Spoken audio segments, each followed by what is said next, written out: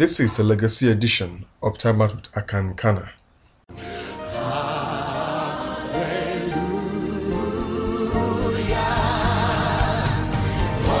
Welcome to another episode of Time Out with Pastor Akan. My name is Akan Kana and I'm glad to bring to you another episode of our podcast. It is my firm trust and belief that as we go through the scriptures that you will be edified and you will be blessed. And beyond that, that your hope will be on nothing else but Jesus Christ, who is our rock and our righteousness. Now, we're going to do the concluding part of our sermon series, Experience and Scripture. We started a while ago where we looked at the text in the book of 2 Peter and chapter 1 from verse 12 to 21. I'd like to quickly read it so that we will have a firm grasp at what we are going to be discussing about. I read from the NIV version, 2 Peter chapter 1 from verse 12 to 21. So I will always remind you of these things, even though you know them and are firmly established in the truth you now have.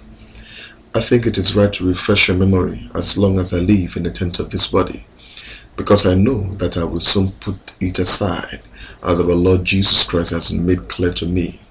And I will make every effort to see that after my departure, you will always be able to remember these things. We did not follow cleverly invented stories when we told you about the power and the coming of our Lord Jesus Christ, but we were eyewitnesses of His majesty, for He received honor and glory from God the Father when the voice came to Him from the majestic glory, saying, "This is my beloved Son, whom I love, with Him I am well pleased." We ourselves heard this voice that came from heaven when we were with Him on the sacred mountain. And we have the word of the prophets made more certain, and you will do well to pay attention to it, as to a light shining in a dark place, until the day dawns and the morning star rises in your hearts. Above all, you must understand that no prophecy or scripture came about by the prophet's own interpretation. For prophecy never had its origin in the will of man, but men spoke from God as they were carried along by the Holy Ghost. Praise the Lord. Now, Peter said that Jesus showed him that he was about to die. And so he said, I'm going to tell you people some things that are very important. And he began to explain to them what happened on the mountain transfiguration, and how that the gospel that they teach was not a gospel that was hearsay, that they saw God, that's Jesus Christ, being transfigured. They heard the voice of the majestic glory in reference to the Father, and everything they experienced made the words of the prophet, that is the Old Testament, because that is what they had, more sure. Remember that when Jesus resurrected, the Bible says that Jesus showed them how from the law and the prophets, everything in the scripture was referring to Him. Jesus, when He was, as it were, walking on earth before His death, in John chapter 5, verse 39, you search the scriptures, for in them you think you have eternal life, and these are they which testify of me. All Jesus was trying to explain was that in the Old Testament referred to Jesus. The things we read in the Old Testament was showing and pointing to the coming of the Messiah, of the Son of God. And so when Peter said we had this experience, it made the Old Testament come alive. It made the scripture more certain. And he said something very, very important. I've said it before and I would like to say it again. In verse 19, and we have the word of the prophets made more certain, and you will do well to pay attention to it. Praise the Lord. And that is, funny enough, one of the biggest problems we have in our day. Today, as Christians, we celebrate experiences. We literally thrive and build our understanding of God and the Bible through experience, and that is very wrong. You do not build your understanding of God, you do not build your understanding of Scripture through a supernatural experience that you have. The Bible itself is the revelation of God. Now, a lot of Christians have a problem.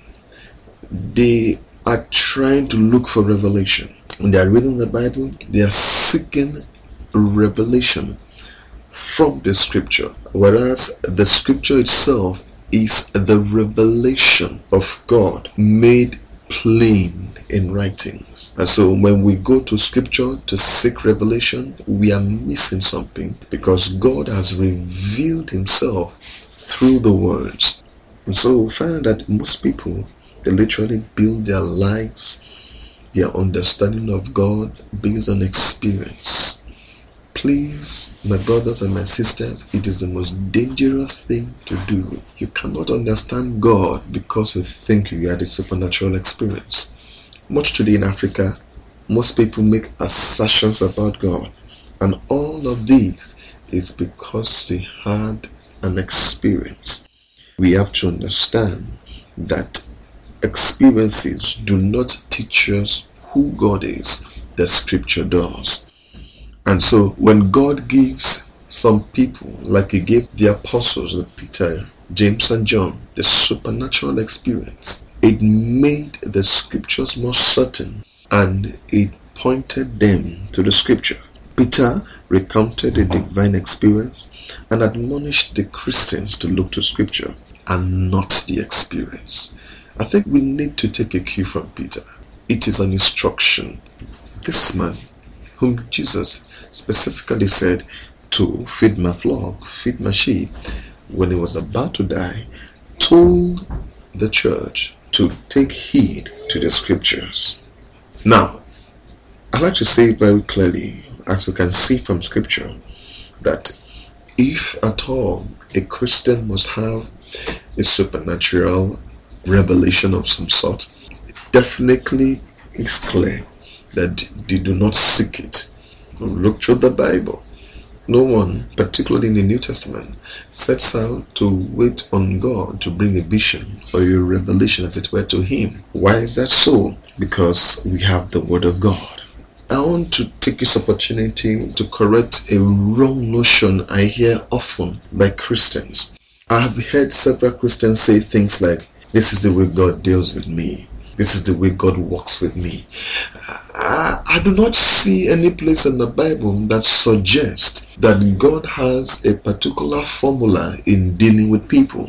The Bible is clear that all Scriptures, 2 Timothy chapter 3 verse 16, are given by inspiration of God, and they are profitable for doctrine, for reproof, for rebuke, for correction, for instruction in righteousness, that the man of God may be perfect, thoroughly furnished unto every good work. And so when people start to use experiences to explain the modus operandi of God in their life, maybe in dreams, maybe in visions and revelation, they are off the mark. There is no Scripture that suggests or teach that God will lead his people, as it were, through visions or revelations. If he does that, it is simply his prerogative. It can never be the norm. The Bible is the pattern God uses to teach his people. The Bible, rightly taught, rightly divided.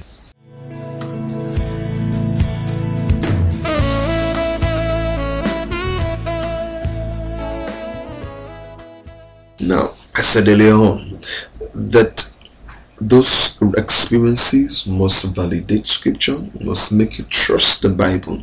And beyond that, there is one certain way to know that this experience that you are having, or as it were, that you had, could be of God. Scripture says in Revelation chapter 19 and verse 10. I'd like to read from verse 9. We know that this is when the angel spoke with John and showed him things that are to come. From verse 9 it said, "Then the angel said to me, Write, blessed are those who are invited to the wedding supper of the Lamb." And he added, these are the true words of God. Look at verse 10. At this I fell at his feet to worship him. But he said to me, do not do it. I am a fellow servant with you and with your brothers who hold to the testimony of Jesus. So we worship God, exclamation mark in the NIV, for the testimony of Jesus is the spirit of prophecy. The spirit of prophecy, the spirit of this supernatural experience you have, is all to testify of Christ. Every experience you have, it has to testify of Jesus. The main thrust of the visions and revelations that the angel gave to John, as written in the book of Revelation, was to testify of Christ. Did you notice that the word spirit, when the Bible says for the testimony of Jesus, is the spirit of prophecy? And the word spirit is written in small s. Mainly what that tried to denote is that the vital breath, the core, the essence of the prophecy, the core, the essence of spiritual manifestations, as it were, is to testify about Christ. I like to say that spiritual manifestations, spiritual experiences, they are not about you. If God would give them at all, definitely it is not going to be about you. It is going to testify of Christ. It's going to give glory and exaltation to Christ and not to the so-called prophet that seems to have it. It's very important to know that if such an experience does not elevate or lift Christ or testify of his death, of his bodily resurrection, and of his coming again, that such experience cannot be of God. Today, more than ever before, the church would have to learn to question the prophetic word. We are not used to it. Quite frankly, a lot of us think it is evil to do that. A lot of us would prefer not to question spiritual experiences. Severally, I've heard people say things like, I was not there. God did not call me with him. So why would I judge what a man will say that God told him? It's one of the most foolish things to say, particularly when the Bible does not support such a thought. It sounds humble. That's when someone says, oh, I was not there when God called him. Who am I to judge what he says? It's something I hear a lot of charismatics and Pentecostals say in a bid not to, as it were, offend God in case they are wrong. But that is not the Bible way. We need more than ever before in this day, in this age, to follow the biblical pattern of questioning the prophetic word or questioning spiritual or supernatural experiences. It is not humility when a Christian shies away from questioning what someone says God told him, or for questioning when somebody says what he experienced or what God showed him. Scripture has given every Christian the responsibility and the right to question the prophetic word, to question spiritual experiences, to question what people claim to have received from God. The Bible says in 1 Thessalonians and chapter 5, I read from verse 19 to 22. Now verse 19. Do not put out the Spirit's fire. Do not treat prophecies with contempt. Test everything. Hold on to the good. Avoid every kind of evil. The only valid way to judge or accredit any form of supernatural experience is definitely not through your gut feeling. You know, every now and then I've seen people say, I sense it is God. You cannot sense it is God. You are not permitted to sense it is God. Hello. I say, I perceive it is God. You are not permitted to perceive it is God. No scripture permits a Christian to use his gut feeling or his inner feeling to consider a prophecy or a supernatural revelation as being from God. The only way to judge any supernatural experience is through the rightly divided word of truth. You know, the Bible says in the book of Hebrews, talking about the scripture, that the scripture is quick and powerful and sharper than any two-edged sword, piercing to the dividing asunder of the joints and the marrow and the spirit and soul. He said, and is a discerner of the thoughts and intents of the heart. He said, nothing is hidden from him. Praise the Lord. With only the scripture can a Christian judge or validate any supernatural experience as being from God or from the devil. Most times those experiences can come from our human flesh. In fact, Paul warns in the book of Colossians that some of the experiences we have are sensual. We generate experiences. Our souls can generate false experiences. Now the devil does give a lot of false experiences. The thing about church is that someone says, I perceive it is God. You are not allowed to perceive it is God. And because of that, several people will take hook, line, and sinker experiences they have because they say they sense the presence of God. Can I say something? There is no scripture that authenticates what the presence of God looks like.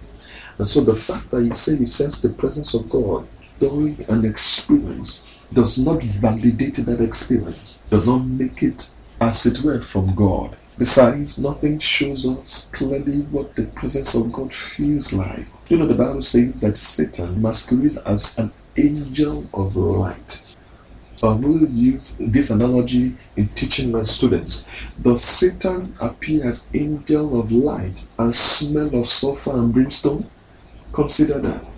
If you saw an angel of light, will you be smelling sulfur and brimstone? No. Definitely the aura would tend to feel like a divine presence. Well, so why would he deceive many? We need to understand that our gut feeling has no place in judging or in questioning the prophetic word or supernatural experiences, or the feeling of the presence of God. What we claim to be the presence of God does not validate any experience. Even when Peter, James, and John were in the sacred mountain and they heard the voice of God, they saw Jesus being transformed, said everything we saw made the scriptures more true. Only the scripture can validate that experience on the mountain. Only the inspired word by the prophets of old, who wrote or spake as they were moved by the Holy Ghost, could validate the experience Peter, James, and John had on the Mount of Transfiguration. And he said, please take heed to the scriptures. May God help us to take heed to the scripture more and more, in Jesus' name. Okay, so the Bible says that we are warned to abstain from evil manifestation. So do not put out the spirit's fire. Do not treat supernatural experiences or prophecies with contempt. In other words, don't just throw it away and laugh it off, but consider it, test it. Hold on to the good and avoid everything that is evil.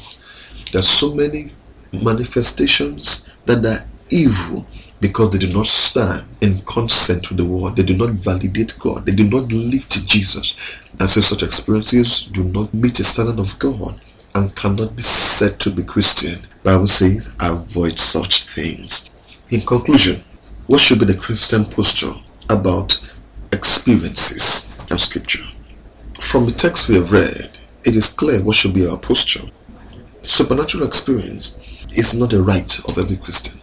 There's no scripture that suggests that I need to have a supernatural experience. There is ample scripture that suggests I need to spend time with God's word. I need to understand God's word. I need to be filled with God's word.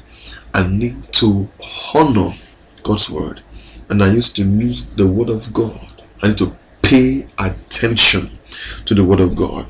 And so when there's no scripture that promises supernatural experiences, then it is not your right. The way some of us preach on pulpit, we say if you have an encounter with God, your life will change. Please read the Bible. The only valid encounter a man is supposed to have with God is the encounter he has with the cross. When he comes through the preaching of the cross, he is convicted of sin, of righteousness, and of judgment, and he repents of his sin knowing that Christ died for that sin and was raised for his justification, and he receives forgiveness of sin, is the valid singular encounter the Bible teaches every man to have. Beyond that, there's no other encounter you can have with God, as it were. Now, if God gives you spiritual manifestation experience, that could not be seen as a right. It may be a privilege that God will choose to give, and such privileges are very few. Privileges cannot be rampant, or else it cannot be a privilege. Have you noticed in scripture, when you talk about those that God goes out of his way to meet on a spectacular basis, in every generation there are very few. Somebody reads the Bible and takes the story of David and said everybody's a David. There was only one David in his generation. Jeremiah was only one Jeremiah in his generation. If every Jew was a Jeremiah, that means that, that's a problem. We look at the Bible, we look at how God dealt spectacularly with somebody. It is not normative. It is not supposed to be the norm or a pattern that God deals with everybody. It's not the Bible. It's not supposed to teach you this is where God should deal with you. God meeting Abraham, there was only one Abraham in his generation, only one Job in his generation. And please, so let it out of our system where we assume that we need to have spectacular or supernatural experiences because some people in the Bible seem to have them. So my brothers, my sisters, quit seeking supernatural revelations. You don't have to see before you believe. You don't need experiences to walk with God. You don't need supernatural visions or experiences to be a mature Christian, to be a Christian that is heaven bound. You don't need supernatural experiences. You don't need what men call encounters with God to be approved of God, to make it to heaven, to receive the divine commendation. I like to say, beyond all else, that we should stay in the inspired word of God, the scriptures. I cannot overemphasize it. Even Peter in his dying days said, take heed to the scriptures. Take heed to the rightly divided word of truth. Brothers and sisters, do you have any question? Feel free to send me a mail, info@nicallife.org. We'll be glad to answer you. Maybe next time we may have to address it in the course of our podcast. I like to say that this series, they're all online. It can be found in iTunes. You can get them on the website at nicallife.org. Feel free to download this podcast and make sure you go back to the first 2 titles in this series and just listen to all of them in sequence to get the full picture. God bless you. Join us next week for another insightful episode of Time Out with Pastor Akan. It is our sincere hope that you have been blessed by this week's message. For more Christian articles, log on to www.nicallife.org. God bless you.